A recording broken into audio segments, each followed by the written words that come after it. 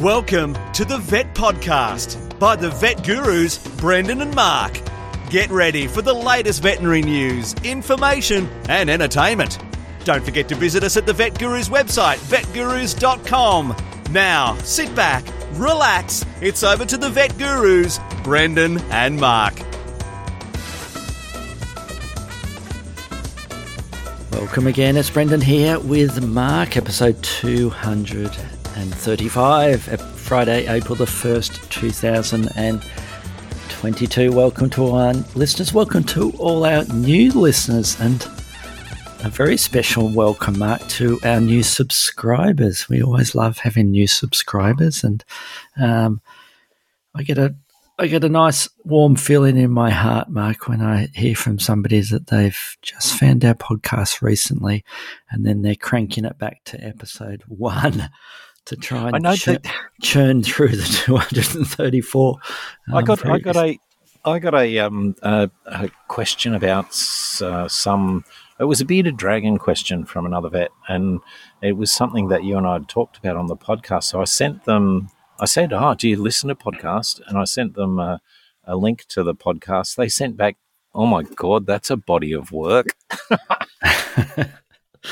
Yes, it's I think we should be quite proud of it. And it's good to see we're continuing to get some new listeners. And vetgurus.com, the place to go. Poke around there. You can do a search there for any particular topics. They could search for bearded dragons and it will pull up the previous episodes if you're just interested in bearded dragons, for instance, or birds or whatever. So a good little simple search facility there. And I think we need to do a bit of a shout out for our little shop as well. We haven't done for a while, Mark, the Vet Gurus shop. I see that a few people are visiting it, but not as many people purchasing our merchandise as we'd hope, Mark. And the aim with that is to just give us a couple of extra dollars to help pay for the production costs. And so vetgurus.com, and you can see the link there, or just go to Etsy. It's on Etsy, ETSY, and just search for Vet Gurus, all one word, VETGURUS.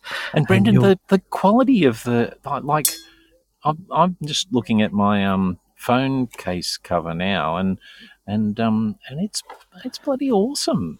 I'm very impressed with the quality of the Vet Gurus. Yes, merch. They are. It is good, and I bought. I'm trying to remember what sort of things we bought, but I bought a few different products there. For my staff, Mark. Oh, yeah. And one of the staff wanted the biodegradable or the eco beanie, the Vet Guru beanie, and I had a look at that when I gave it to her at a Christmas party, and yeah, it was a good quality little beanie there. I think I've got one of the other the Vet Guru beanies as well, Mark. But there's a few other ones there that people can think about purchasing and supporting us, and there's a couple of stickers there, Mark, isn't there? Just a plain logo of our sticker, or there's even a Does It Fart sticker, Mark, which harks back to one of our very first episodes where we spoke about which species fart and which ones don't. And there's also, for especially for vet students, some great little caps there.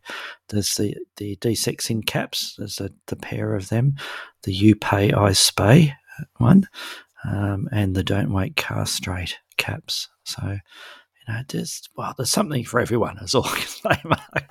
So get in there, spend a bit of money. Not only will you feel good about supporting us, but you'll feel good because you're wearing the Vet Gurus gear. So there's my plug.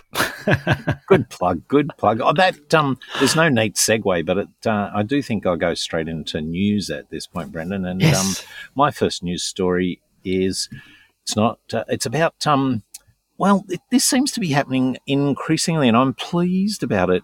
That there's more and more areas, more and more organisations are building fences, and this story is particularly about some fenced-off regions in Western New South Wales, the Mallee Cliffs National Park, where they've reintroduced the Greater Bilby. The Greater Bilby is for our overseas listeners, is a marsupial, but looks like a rabbit with a long nose, big ears, a longish tail, and really occupies the same ecological niche. And it's really been smashed by environmental change, habitat destruction, and predators, particularly cats. And so fences and efforts to remove those predators from the fenced areas have made a profound difference. And just in the Mallee Cliffs National Park alone, the size of these areas now is starting to get to be very, very significant, which will allow relatively large numbers of the Australia's Easter bunny to grow. They released 18 of them, and I think they released 50 of them, and now they're up over 120. And they expect the population to continue to boom and get up to 1,100 bilbies, the carrying capacity at Mallee Cliffs. And between the places that do have fenced areas, they expect that they'll be able to get 3,500 of the critically endangered species. And the current estimated Australian population is a total of 9,000. And so that's going to add, 35 or 40% to the total population. So it is. It's excellent. It's a very good news story, Mark. And you did mention the Easter Bunny, and we are coming up to Easter. And I don't know whether, a few years ago that it was here in Australia, it was promoted that you should buy an Easter bilby instead of an Easter bunny. So instead of the Easter eggs with the classic Easter egg, you buy a bilby, and some of the funds used to go to some of these bilby conservation efforts. But I haven't really seen many of them recently, the last few years. Have you, mate? Well, I think that there was no trademark on them. That was my understanding, and I think a number of companies who maybe aren't giving all the profits to bilby research have gotten into that space. And so, yeah, you can still get them, but I don't know. My suggestion is buy your chocolate in the shape of a bilby and give money to the conservation efforts. And you'll feel warm inside doing that as well, won't you? Just like purchasing something from vetgurus.com.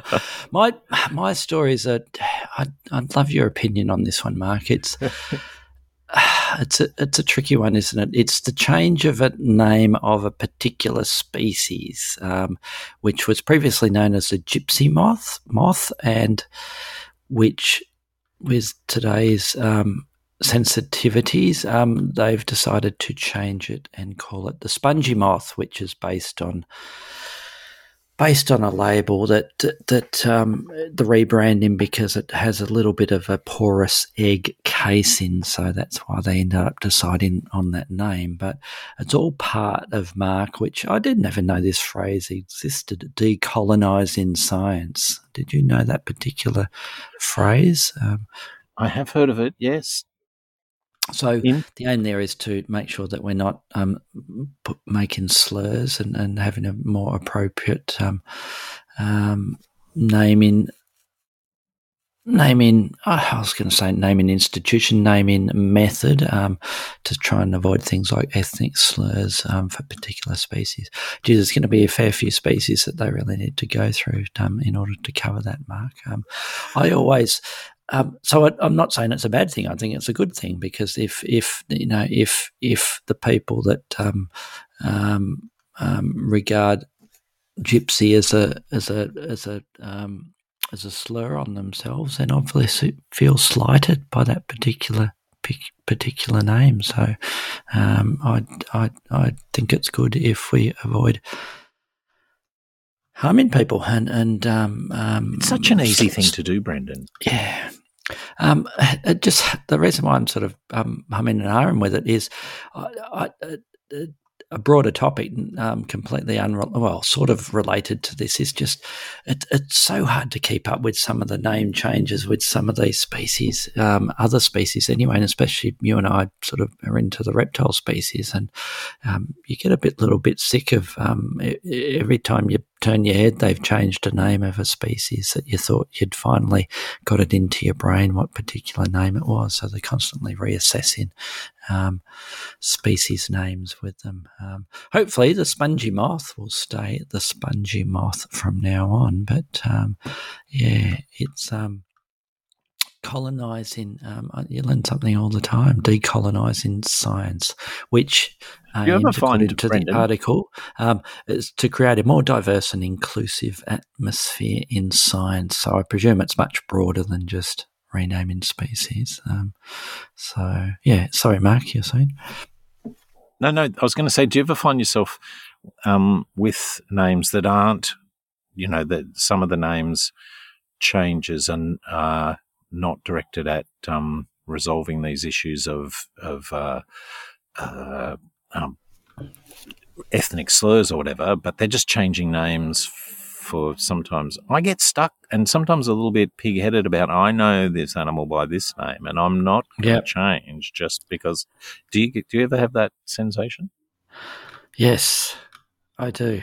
And I tell you what, it does annoy me when you have some people who end up, who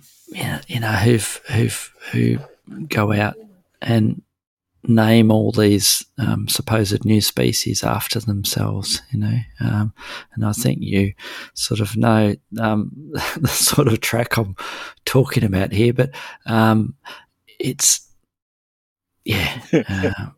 that's all I'm going to say about that, is that it needs to go through a committee, Mark, all of this, and this goes through. Yes, this goes through the Better Common Names Project, Mark.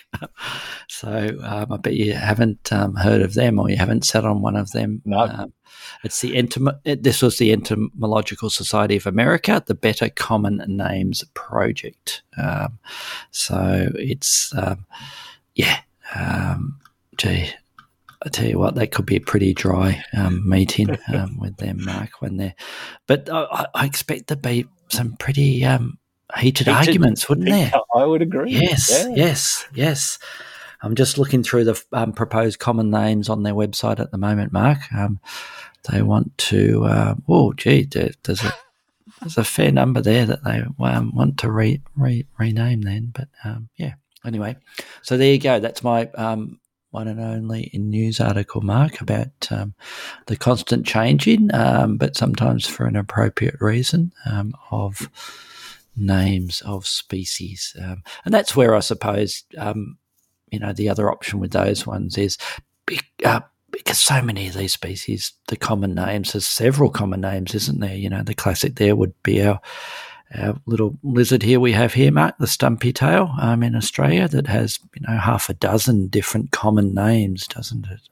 Depending on what region of Australia you reside in, it's known as the stumpy tail, or the pinecone lizard, or the sleepy lizard, the shingleback lizard. What else is it known as? No, you've taken all the main names, most of them.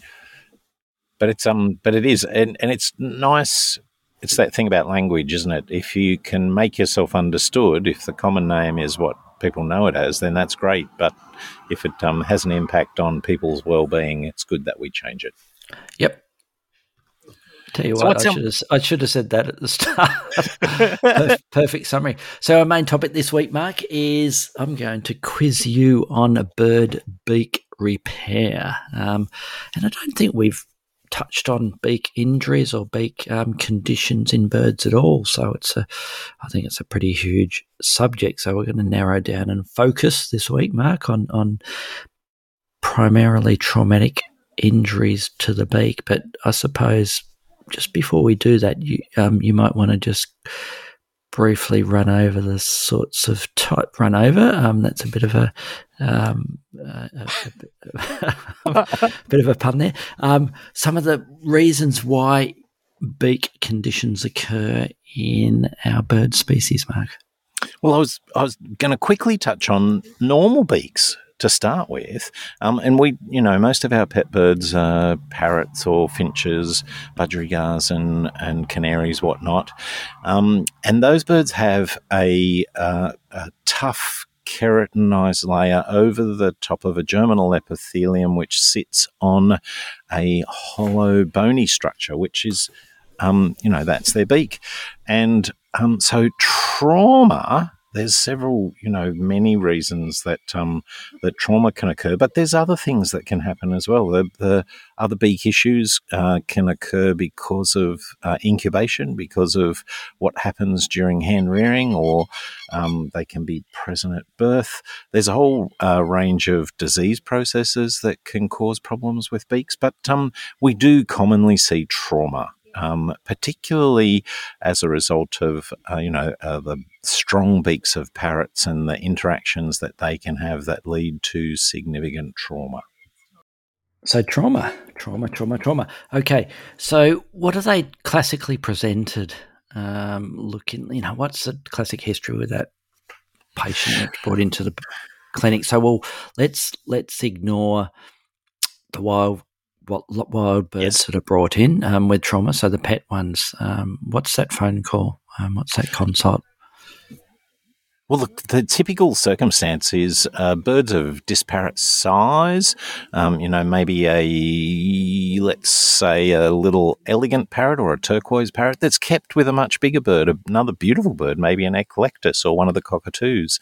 And they'll get on really well for a long time. And then one day the bigger bird just has had it and has a nip at the smaller bird and crushes or damages the beak. So there will be, like any traumatic injury, there will be a lot of pain and discomfort and bleeding and altered structure. And so that's usually the call we get. My big bird's bit or the male bird's bitten the female bird on the beak and caused some significant trauma. There's blood everywhere, and she's in a lot of pain. What can I do? Some of these so severe that even on the way to the vet clinic or before they've got to the vet clinic, it's deceased, those birds, or that's rare?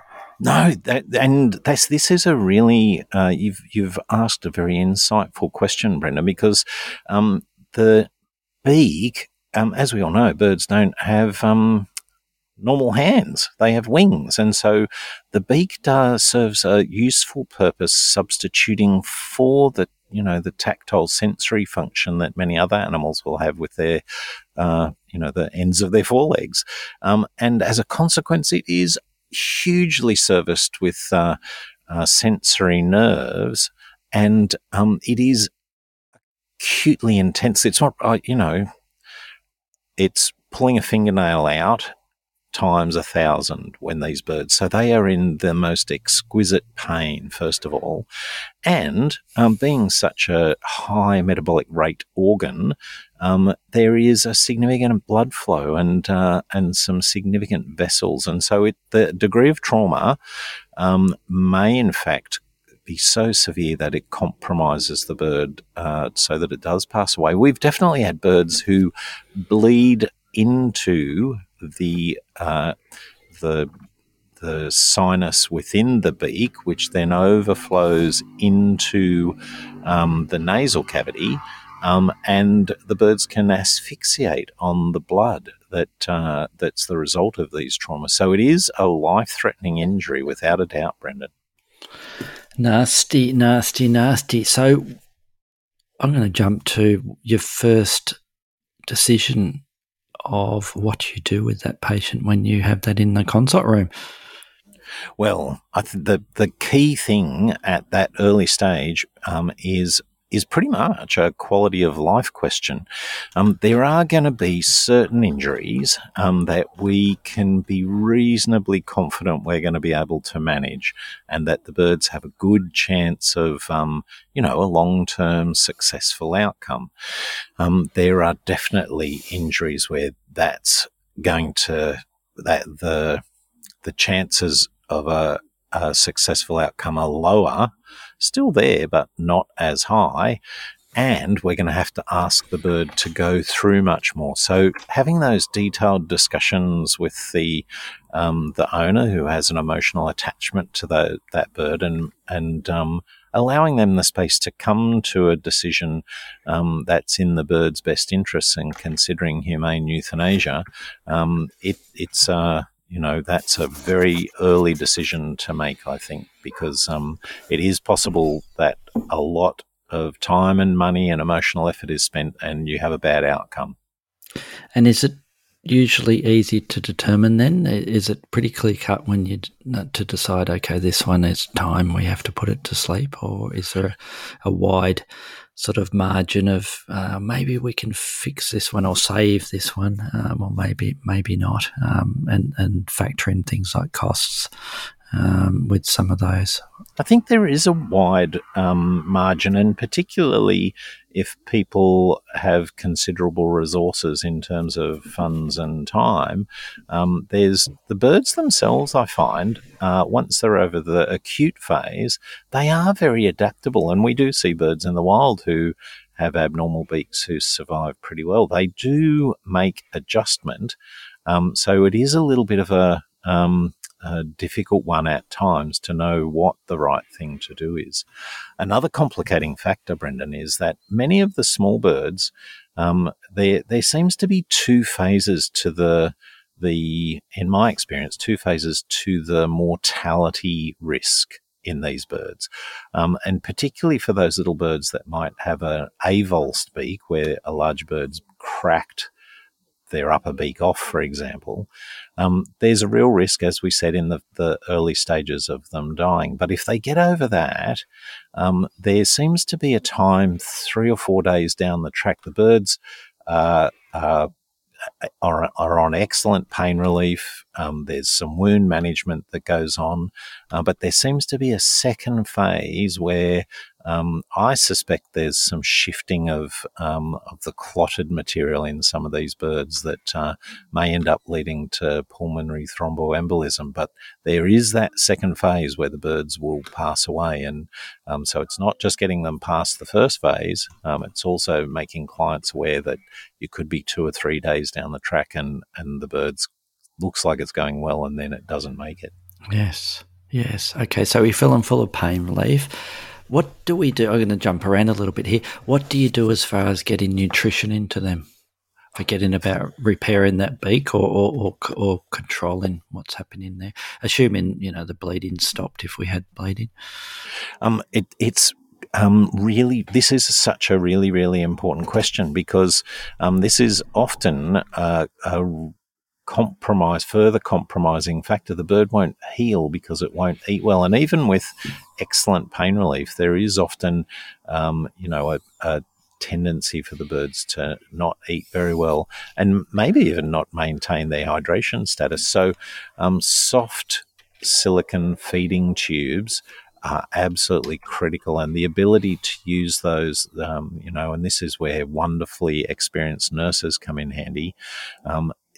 We don't use crop needles with these guys. Obviously, the metal of the crop needle is a bit of a danger for the beak, the traumatized beak, and so we tend to use soft tubes, and it does take a little bit more practice to manipulate those into the crop and feed the bird for the first few days. And somebody will be thinking, why isn't Mark talking about putting in an esophagostomy tube or equivalent in these birds? Look, and it's a good question, because we have placed tubes into the crop space, and it has. It's just birds can get access. The bird can reach down and muck around with the wound there, and then you've got to add an Elizabethan collar to protect the spot at the tube where the tube goes into the crop, and you've got to spend a bit of time at the time you remove it. They don't close up as easily as some other esophagostomy tubes, and you've got to put a couple of sutures in 2 layers. So it's a pretty significant undertaking to do that, and we generally find that that's not necessary to maintain the nutritional and hydration status of the bird. Yes, absolutely. I put that question in because it's commonly dealing with dogs and cats would be throwing those into them, or nasal gastric tubes with them, and I think, why can't I do this in a bird? Obviously, we're not going to probably do a naso tube in them with this condition, but yeah. Okay, so and how often are you then doing that how often are you feeding it with that soft rubber tube? Well, it depends on the species, but generally we're talking about 3 times a day for a cockatiel-sized bird that we want to be getting the nutrition and hydration in together. And that would be about how frequently we're medicating them. So we're trying to decrease the stress on them by handling them minimally. Yep. But also make sure they stay in positive energy balance so that they're not, that the tissues that need to heal can get underway and start doing that. Okay, so let's deal with this beak. And I know there's a huge range of conditions that we can potentially have, and there's some pretty fancy hardware that people use to try and correct or repair some of these injuries with them. But do you want to just run us through some of the more common ways you've dealt with them? And I think you hinted at some of these animals being just we just want them pain-free, we want them functional, and we don't have to have a perfect repair with some of them. So what's some of the options you've done with these that have worked or have not worked? Well, I think the key thing to talk about here is the role of prosthetics. And so we've definitely used, dental acrylics. We've used a number of and I think one of your friends and colleagues has done the same thing, used a 3D printed structure to allow normal function. I think the key thing about these is that they should be reserved for relatively short-term services, and they should be, short-term or very, very rare species. I think that for most birds, prostheses are not going to be a long-term solution. They look good on the news, on the social media, but they rarely work very well. They frequently get yeast and bacterial infections under them. They're difficult to manage. They alter the airflow in the sinuses and can add to respiratory problems. So we're tending to use prostheses or dental acrylics to create a beak structure as only a temporary solution. And we're aiming for, in most instances, some form of wound care, particularly if the bone's not damaged underneath, some form of wound care that we can allow the germinal epithelium to form, may not be a perfectly normal beak, but a beak structure that the birds can use. And as I said, they're very adaptable. They're very good at taking those slightly misshapen beaks and using them almost as normal. So how long does that process take? You're saying that they're very adaptable and respond if everything goes to plan. How long does that healing process occur over? So what do you tell the client as far as that? And I know there's a huge range of degree of injury for these traumatic cases with these beaks, but what's a bit of a ballpark with some of these as far as when they're back to function, when they can go home, and two, when they're out of the woods, and that we have some semblance of solid beak back? Well, a good example would be an Eclectus parrot, a female bird that the male bird got upset with and damaged her beak. And Eclectus parrots have a relatively sharp, pointy upper beak, and he did a neat depression fracture on the side of her beak. And we were able to place a thin piece of wire, Kirschner wire, to pull the depressed fragment up and realign it. And so to get her over the acute phase was probably 5 days, 6 days, and she was in hospital for the first 3 of those. But it took the best part, and we were able to remove the small piece of wire after about 8 or 10 weeks, and then we could watch the scar, if you like, the damaged area of epithelium move down the beak and eventually be worn off. And that took 10 months before we got to the stage where that bird had a normal beak. It's a bit of and I presume you have that discussion fairly early on as far as the long recovery period with these patients, and choosing the client to make sure that they're dedicated enough to nurse that bird through that period. And it's the difficult thing, and that you're exactly right, that communication at the first instance and making those decisions about how intensive it's going to be and how much resources people have to throw at this sort of a case. Those discussions have to be had with the client at a very early stage. And it is really difficult because these are cases where often the clients have a degree of guilt because they've had these birds together. They've known maybe the birds have been having an argument, or maybe they've put cages adjacent to each other, or they've let a bigger bird wander around near a smaller bird's cage. They've kept them separate, but the big bird has managed to grab onto the smaller bird. So there's often a degree of guilt.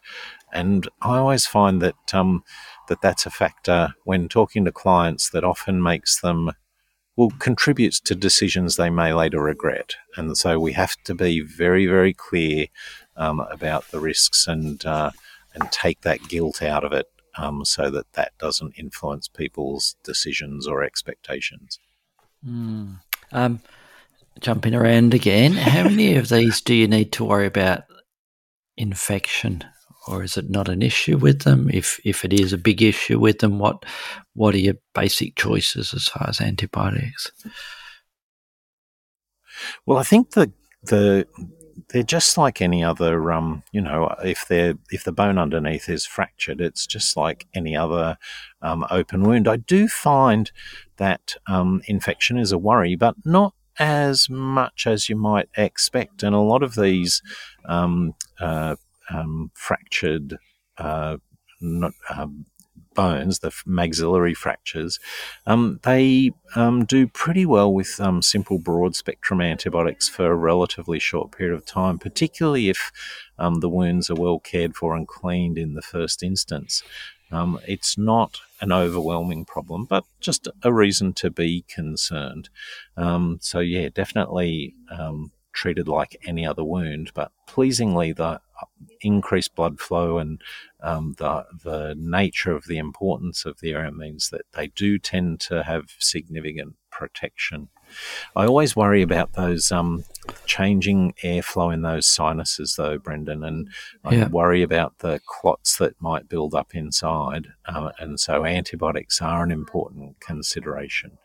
And, we don't tend to talk about dose rates, but I would often use amoxicillin at a bird dose rate in these cases. The bugs that contaminate those areas are often sensitive to amoxicillin.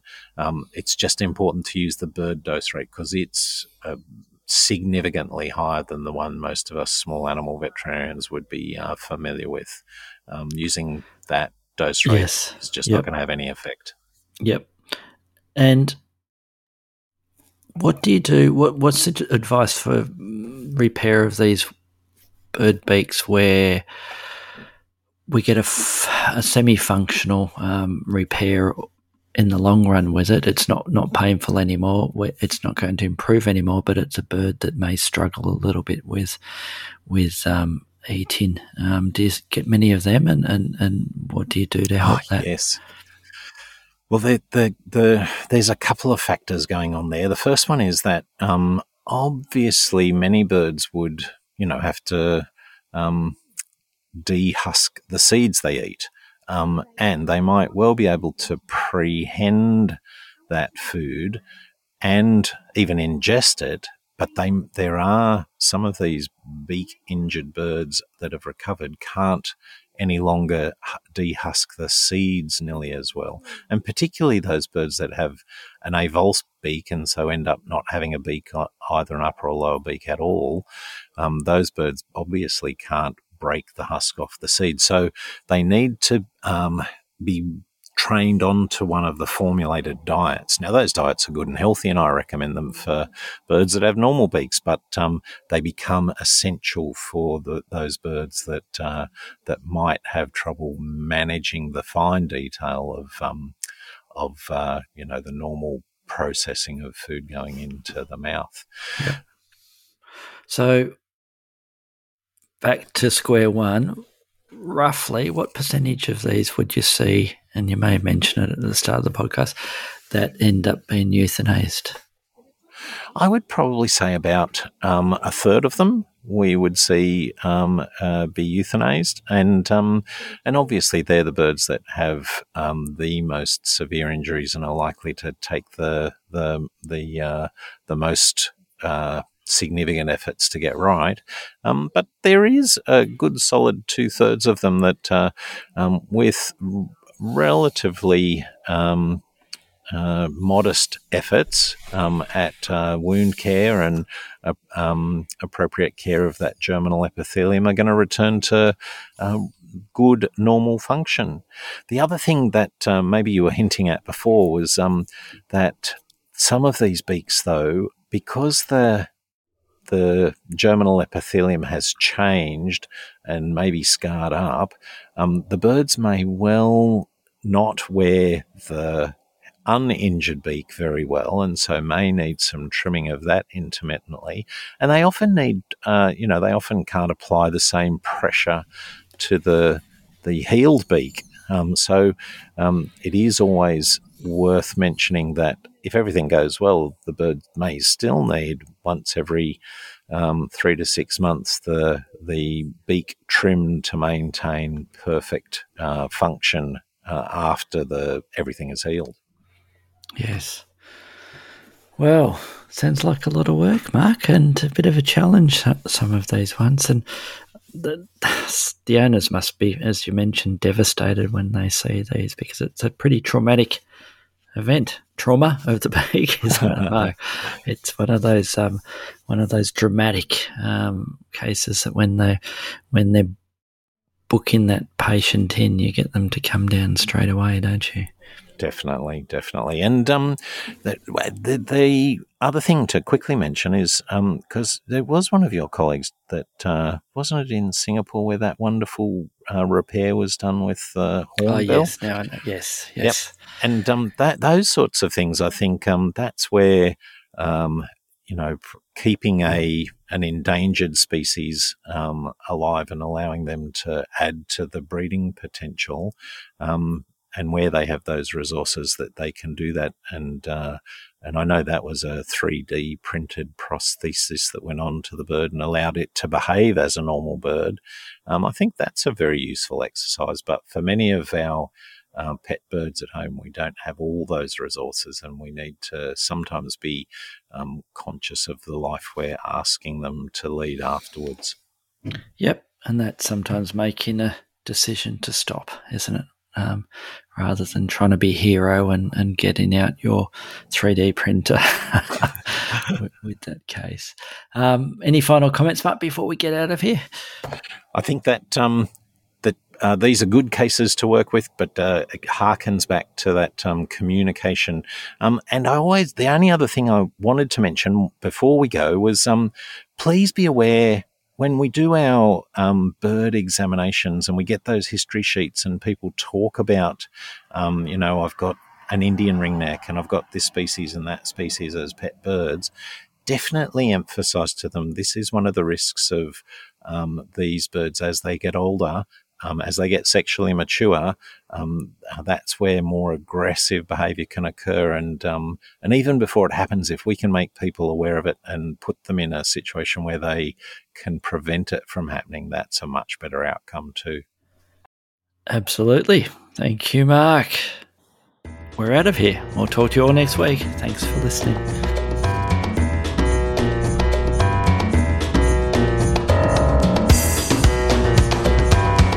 Thanks for listening to the Vet Podcast by the Vet Gurus. Don't forget to visit us at the website vetgurus.com, where you can subscribe, view show notes, listen to previous episodes and more. You can contact us via email at vetgurus@gmail.com to ask a question or just say hi. Thanks again and see you next time.